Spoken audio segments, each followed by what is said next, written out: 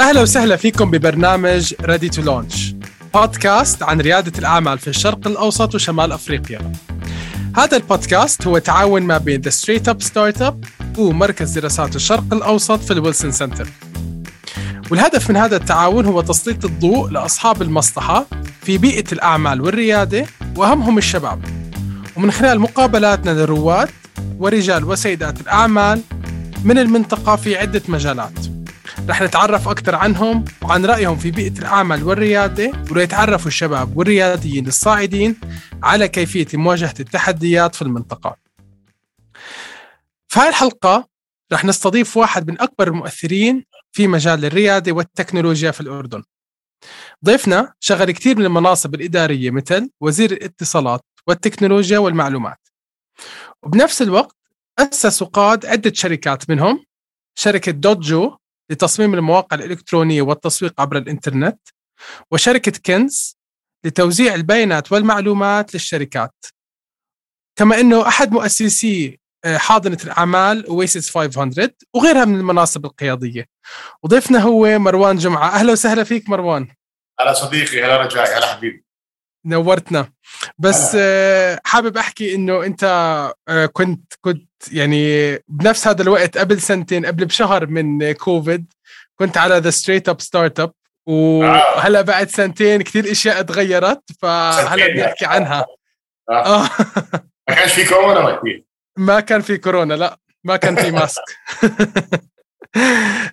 مروان، أنت طبعا يعني غني عن التعريف، بس حاب أعرف الناس عنك وعن قصتك وشو اللي وصلك لعالم التكنولوجيا والريادة. ممكن تحكي لنا أكتر؟ صدفة. زي كتير من الشغلات. في ناس بتفكر إنه مفروض الواحد لما يكون مدرسة أو الجامعة عارف إيش بده، مش شرط. أنا بالصدفة لما خلصت جامعة بالتسعين اشتغلت مع كريم قعوار اللي كان وكيل أبل في الأردن، وأنا خريج بزنس جراجويت، بس ما اشتغلت معاه من الجانب العملي، من الجانب الإداري. بعدين أنا وكريم وكمان شلة شباب بال94 95 كانوا مؤسسين أول شركة إنترنت يمكن من ريجن إيميل اللي اسمها نتس. دخلت معهم كشريك، كبرنا نتس اللي كانت زي فيسبوك قبل فيسبوك، هذا الحكي قبل أو أكثر من حوالي 30 سنة. بعدين كبرناها، بعناها لبحرين تيليكوم. لما بعناها بجوز كان صارت فيسبوك. لأنه بعد ما بعناها نسيناها وركزنا على الكوربريت بزنس ونسينا الجول that we have فعلا الجوهرة وقتين. نطيت لي، أنا بعدين اشتغلت، رحت محاولة إنقاذ لإكسبرس اللي شركة الاتصالات بالأردن وقتها، قعدت معهم سنتين ما زبطت معاي. بعدين رحت على الحكومة 2009، كنت وزير اتصالات سنة وشوي، كنت مؤسس دوجو وكنز. بس كمان اشتغلت معي جالد سيدنا من سنة 2000 لما بلشنا نفكر نأسس قطاع اتصالات وتكنولوجيا معلومات في الأردن على بناء القطاع من جانب كنت وقتها كقطاع خاص، إنه شو ممكن نحن نعمل لنبني هذا القطاع. وكانت أول مبادرة بالشرق الأوسط اللي شباب وشابات من القطاع الخاص نحن تحملنا مسؤولية ومسكنا زمام الأمور وقلنا للحكومة شو مطلوب عشان نبني قطاع IT.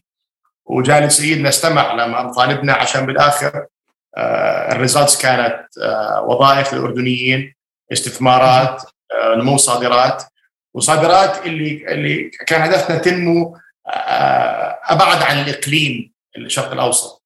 إحنا كل مشاكلنا يا أما بنبيع بالأردن اللي أصلا سوق صغير، يا أما نحاول نبيع دول حوالينا اللي مرات فيها كثير من المشاكل. ففكرة قطاع الIT ليش التركيز عليه مهم كثير. ممكن تسوق منتجك أو خدمتك بأي محل في الدنيا. فالفرصة للرواد الأردنيين والعرب هلأ صارت عالمية، لكن بنفس الوقت المنافسة عالمية. فمنافسة إحنا إن كل شيء فتح على بعض هلأ. أنت ما عم تنافس، مع احترامي لأي حدا من دول الجوار، أنت عم تنافس أحسن ناس في العالم. فهي اللي باختصار آخر الجيرني آخر 32 سنة. صحيح مروان. وهذا كمان رح ينقلني على السؤال الثاني اللي أنا حاب برضو أسألك فيه. يعني مروان، إحنا لنا سنتين في غياب عن بعض، وطبعا صاحبتها معانا جائحة كورونا، وطبعا يعني كتير غيرت من الأمور وسرعت بالتكنولوجيا بشكل غير مسبوق. نعم. فأنا هلا بدي أسألك، شو التغيير اللي فرضته هاي الجائحة في عالم الريادة والأعمال، وكيف ممكن للمؤسسات التقليدية سواء كانت حكومية أو خاصة أو الشركات خلينا نحكي اللي ما واكبت التطور التكنولوجي تنجو من أثارها وتتوسع زي ما هلأ حكيت لبلدان أخرى وتكبر أكتر؟ فممكن تحكي لنا أكتر عن هذا الموضوع؟ يعني نحكي بصراحة رجاء، أول شيء صار في تغيير سلبي. أول شيء كلنا تأثرنا من الجائحة عشان الاقتصاد العالمي كله تأثر، ونحن تأثرنا محليا. كثير من القطاعات تأثرت كثير من الكورونا، ما في داعي ننظر على بعض، هذا الحكي كلنا بنعرفه. اقتصاديا كلنا تأثرنا. هلا لما كثير شركات تأثرت من ناحية التوب لاين، مبيعاتها نزلت وأرقامها نزلت، ركزوا على الافشنسيز، كيف ممكن يغيروا بأسلوب عملهم، كيف ممكن يضبطوا شغلهم، كيف ممكن يركزوا على التكنولوجيا. أعطيك مثال، أنا بواحدة من الشركات كمثال بكنز، الشباب كانوا كثير بيركنوا على الداتا ابديت بطريقه تقليديه. كثير منه تحول هلا تو اي اي تولز، ارتفيشال انتليجنس، كثير تولز، الاي تي تولز ما كنا نستغلها اول فور افشنسيز. اللي شفناه فرضا كثير من العمل عن بعد، مبدا انك انت صح. تكون بمكتب فيزيكلي موجود، هذا تغير. صار واحد بدل ما يعمل اجتماعين بالنهار يقدر يعمل 7-8 اجتماعات في النهار. فالإفشنسي كتير صارت أعلى كتير من القطاعات.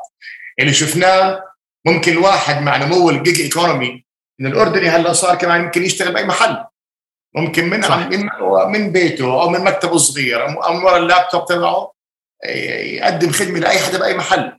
ونفس الشيء الشركات المحلية صارت تستقطب مهارات من أي محل كمان عن بعد. الفرصة كمان اللي كان خايف من التكنولوجيا واللي يقول لك ما بتزبط وفكك منها وهذا حكي بس للأعمال الغربية والآخره، مع الجائحة لما الواحد اضطر يستخدم الخلوي واضطر يستخدم كل تطبيقات ليسلك حياته اليومية، شاف قيمتها قد بتوفر وقت، بتوفر عناء، بتوفر مصاريف. وتقبل التكنولوجيا هو مهم كتير إنه يصير يعني هذا نشوفه في جميع أنحاء العالم وفي كل مملكة. فشفنا efficiencies، شفنا صعوبات في اللي ناس اللي ما تأقلمت بصراحة وما استغلت الجائحة. وفي مثل بالإنجليزي بيقول لك never waste a good crisis، يعني هاي الجائحة بتيجي مرة بال100 سنة. أي نعم صعب كتير، بس تجبرنا نغير أسلوب عملنا ونكون كتير أقوى بعد ما نطلع منها.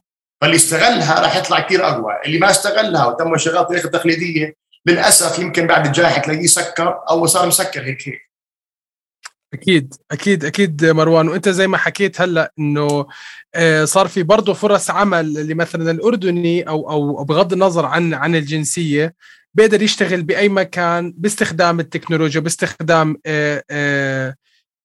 الوسائل الثانية للعمل اللي طلعت خلال الجائحة. فأنا هنا بدي أسألك مروان، هلأ أنت كونك عضو في مجلس أمناء جامعة الأميرة سمية للتكنولوجيا، وانت نفسك من رواد القطاع الخاص، من احد الرياديين، بدي اسالك عن قطاع التعليم.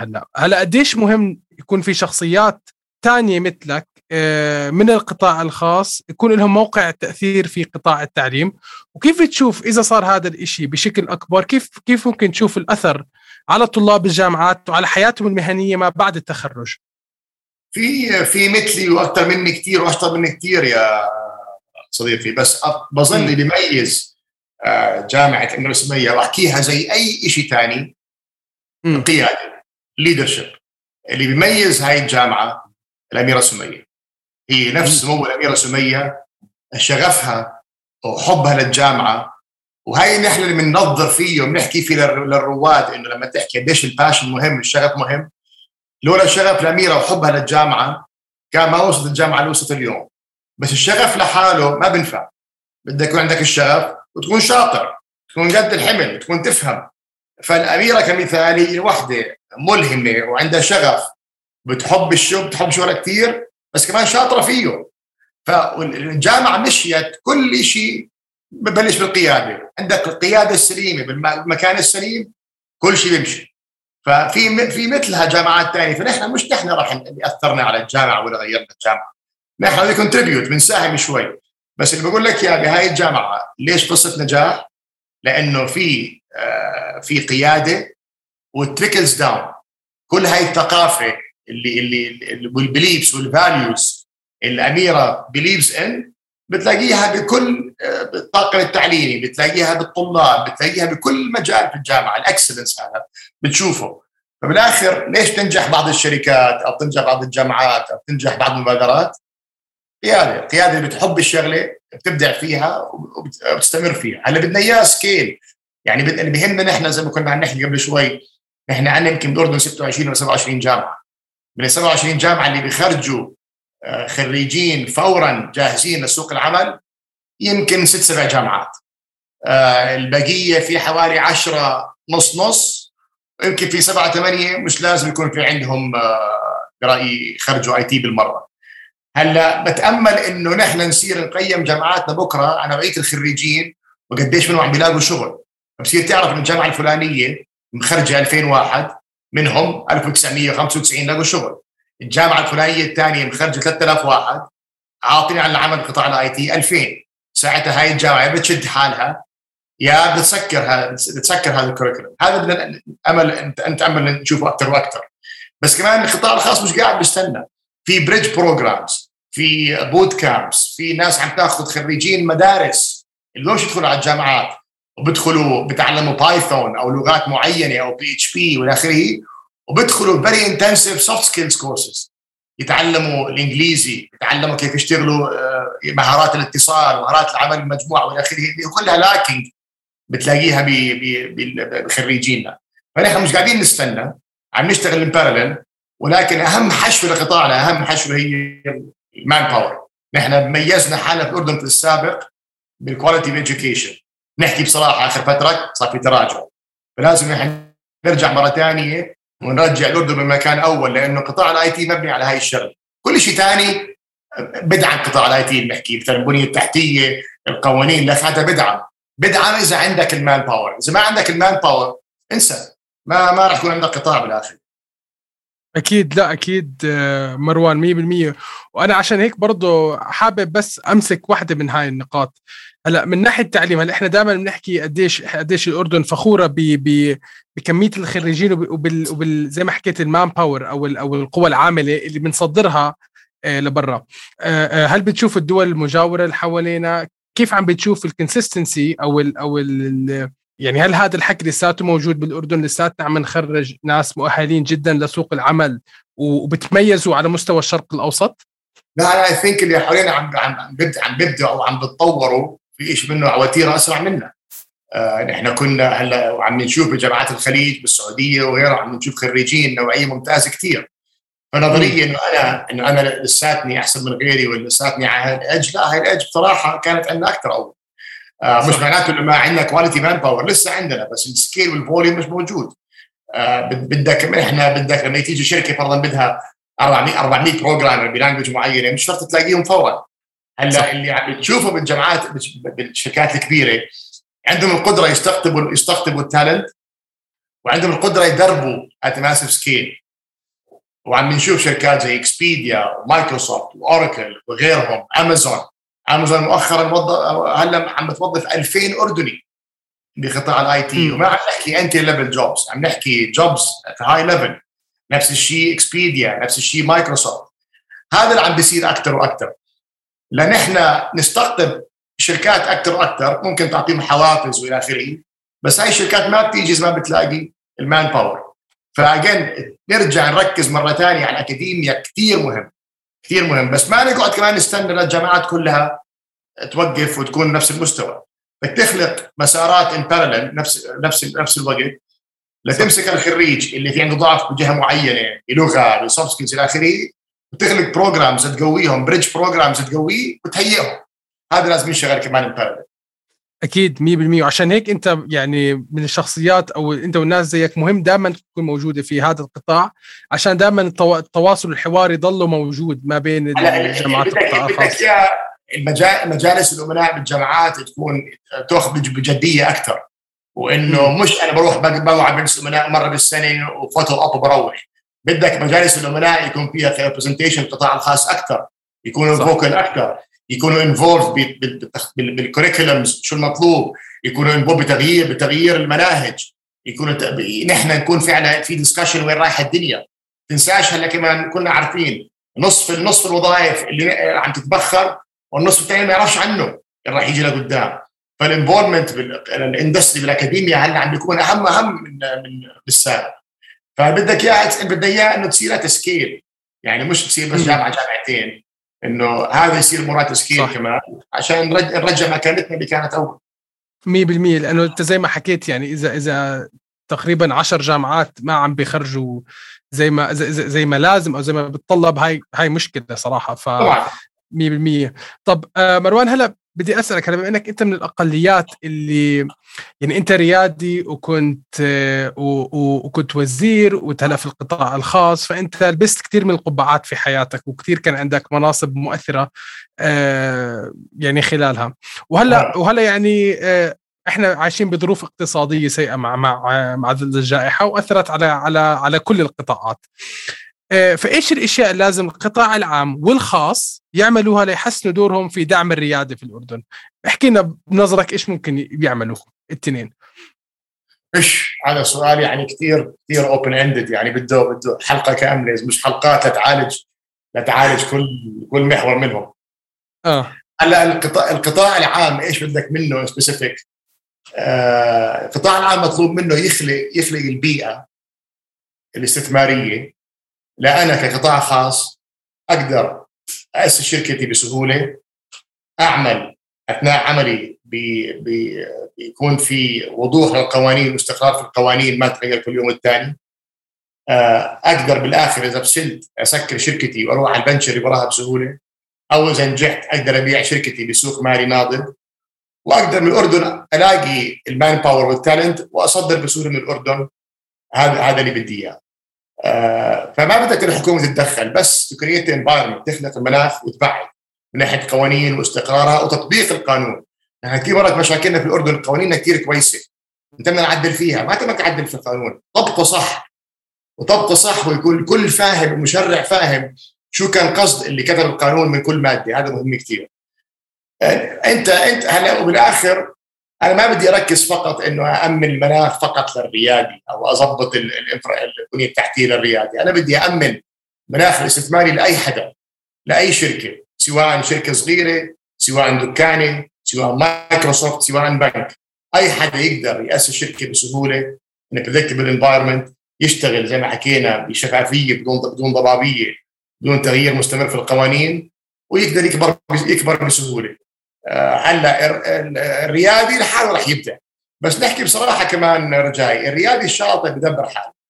الريادي الشاطر اللي عارف ايش بده ما رح ياخر تسجيل شركه، وما رح ياخر تغير والله يتغلى بتسجيله، مش رح ياخره. نحن لما بلشنا شغلنا، وهي رساله للرياديين الشباب، ما هي حجج انه والله عم بتغلى بتسجل. نحن لما بلشنا نتس في الاردن، شركه الايميل، انا كنت اخذ خط تليفون ارضي، كل مره بياخذ 20 خط، كنت اروح اصور باسبوري 20 مره واعبي 20 طلب واكثر 20 خط، بالاخر يجيني خطين.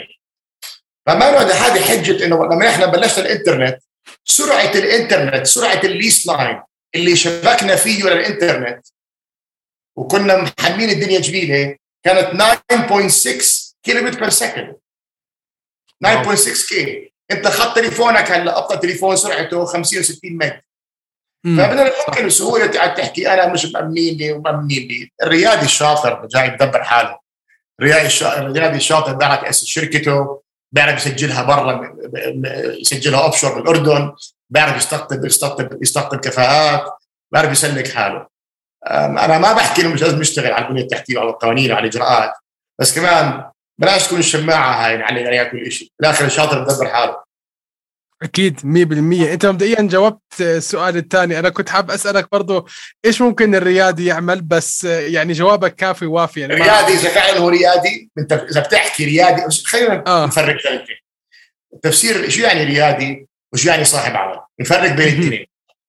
صح. الريادي بيشوف مشكلة وبيشوف لها حل. الريادي في كتير إبداع ابتكار بالحل اللي بيطلع فيه، عشان هيك في ربط بين التكنولوجيا والريادة، innovation، لما مربوطين مع بعض صار. الريادي مجازفة مدروسة، مش متهور. أوكي، هاي الصفات مش شرط تلاقيها بأي حدا، ومش مشكلة. إحنا ما بدنا 1000 خريج يكونوا 1000 ريادي. هذا لا هو واقع في الأردن ولا هو واقع في أي محل في العالم. يمكن تلاقي من 1000 خريج 10 رياديين، والبقية مدراء ممتازين، موظفين ممتازين، يشتغلوا في القطاع العام، يشتغلوا في الجيش، وهذا بدنا إياه. مبدأ إنه كل أردني ريادي ينساها، بدناش نقعد بطب حرف الميم وحرف الدال، إنه كل أردني يا مهندس يا دكتور، ونصير نحط حرف الراء قبل الاسم. لازم يكون ريادي. الريادة مش لاي حدا، رجاء الريادة الحقيقية صعبة كتير، واللي يفكر ريادة إنه شغلة سهلة، ما فيها شيء سهل. الريادة تضحي بحياتك، تضحي بوقتك، تنسى أصحابك، مشروعك راح يعني تمك تحلم فيه، وحتى أنت نايم تكون تفكر فيه. مبدأ إنه أنا معي وقت وبدي أنشهر وبدي أسير معي مصاري، هذا الحكي كله كذب. فالريادي اللي بده عنده شغف، بده يكون شاطر بالشغله، بده يكون ملهم، بده يكون عنده طولة بال، بده يكون نقاق، بده يكون يتحمل كتير على أمل لقدام، يبدع. فهاي الصفات ما بتلاقيها بأي حدا. أنا الريادي لما ينجح، ليش نحن لازم نركز عليهم؟ الرياديين لما ينجحوا become scale-ups. الريادي اللي بينجح شركة توظف 10 بتلاقيها توظف 500 و1000 2000. الريادي لما ينجح فاليو شركته من ولا لا شيء، بتلاقيها زي القصص اللي بنعرفها بالأردن. هلا عم نسمع كثير قصص نجاح اللي بلش من الصفر، valued at 10 and 20 and 15 60 مليون، عم موظف المئات. هذا اللي بدنا إياه، هذا نركز عليه. هل هي لأي حدا؟ لا، مش لأي حدا. هل الريادي خريج الجامعة ثاني يوم؟ لا، مش خريج الجامعة. لكل بيل جيتس ولكل ستيف جوبز في الآلاف اللي أعمارهم من the 40s. فنظرية الريادي أنا خريج جامعة وثاني يوم بقود فريق وبلهم اللي حوالي وبحل كل المشاكل وببني برودكتس، ما بتصير. خريج جامعة، أكثر نصيحة لخريج جامعة، اندعك أو اندعكي، اشتغل محل مديرك بلهمك أو بيعلمك أو بستفيد منه. تعلم، خبص، اغلط، تعلم من غلطك، اكسب خبرة، وبعدين روح أسس مشروع. أكيد 100% أستاذ مروان. وزي ما يعني اتباعا على اللي حكيت إن يكون كل واحد ريادي، زي ما بيحكوا إذا كل حدا وزير وين الشعب. بالضبط. يعني حلقة جميلة جدا صراحة. ومعليك هيك حاب أسألك سريعا قبل ما ننهي الحلقة، بدي أسألك عن your before you launch words of wisdom. شو حاب تحكي للرياديين بريفلي، أو هيك خلينا نحكي زبدة من الموضوع، شو ممكن تحكي لهم؟ أنا بدي أجي 4 حكينا يمكن آخر مرة جاي، دائما بركز على هذا 4 P's اللي لازم تكون موجودة بكل ريادي. اللي نحن بندرس 4 P's of marketing اللي هو برايسنج وبليسمنت والى اخره. في 4 P's بالريادي راح احكيهم بسرعة. أول P الباشن، الشغف. هلا يمكن تسمعها تكون كليشيه والناس زهقتها، بس أقول لك ليش هذا الحكي صحيح. وحكاه ستيف جوبز مرة، حكاه جوبز قال ليش الباشن مهم. passion is important، الشغف مهم، لأنه أنا ممكن أعطيك كل يوم 100 سبب لتسكر مشروعك، من النكد اللي حواليك، من القصص، من القرافز. ما بتحب الشغلة راح تبطل. هاي أول شيء الشغف. ثاني بي البرفورمانس، الأداء. بنفعش تكون عندك شغف وتكون تعرف تشتغل أو مش شاطر بالشغلة. حلو تكون عندك شغف بس كان يبرفورم، وكان يبرفورم تعرف تشتغل. هل عندك التيم اللي حواليك، الناس اللي حواليك ممكن تحول فكرتك من فكرة حلوة لتطبقها. فحرف البي performance. ثالث شيء problem، انت شو عم بتحاول تحل كمشكله. اللي اذا مش عارف بمشروعك او البرودكت تبعك شو المشكله عم بتحاول تحلها، اذا المشكله مش واضحه chances are في مشكله بمنتجك او بحلها. صح. اذا اللي عارف شو المشكله عم بيحاول يحلها، وكل ما كانت المشكله ابسط كل ما فرص النجاح بتكون اكبر كمان. هاي مهمه كثير، problem solving. اخر وحده اللي بنحتاجه في عالمنا العربي وفي الأردن واللي بيسمعها كثير، آخر بي persistence اللي هي النق أو المثابرة. راح يتسكر الباب بوجهك مليون مرة. أصحابك راح يحكوا لك مشروعك أهبل وفاشل، ما راح يزبط. البنوك ما راح ترد عليك. لتسكر أول بيعة راح تطلع روحك، راح توظف ناس يحلقوا لك. فهاي إذا ما كان بالك طويل وتثابر وتتعب وتنق كثير، البرسيستنس chances are ما راح تكمل. ركزوا على 4 بيز هدول والتوفيق. معلي شكرا كثير مروان، غلبناك معنا، ودائما ننبسط بالحديث معك يعني عن جد. انا بنبسط فيك، وانت واحد من الرواد مبدعين، وانت كمان يور ان اكسبشن اللي من لسانك صغير كثير هيك عم تبدع. ثانك يو مروان. دائما هيك يعني بوجود ناس بنصحونا زيك وبيقودونا للأحسن، أكيد كلنا بنصير أحسن. فشكرا كثير مروان، ويعطيك ألف عافية دائما. على حبيبي، قلت السيو، سلامات.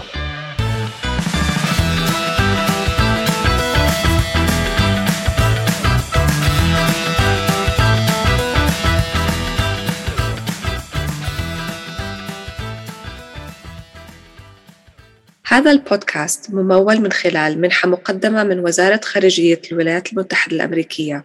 الآراء والنتائج والاستنتاجات الواردة في هذا البودكاست هي آراء الضيوف، ولا تعكس بالضرورة آراء ونتائج واستنتاجات وزارة الخارجية الأمريكية.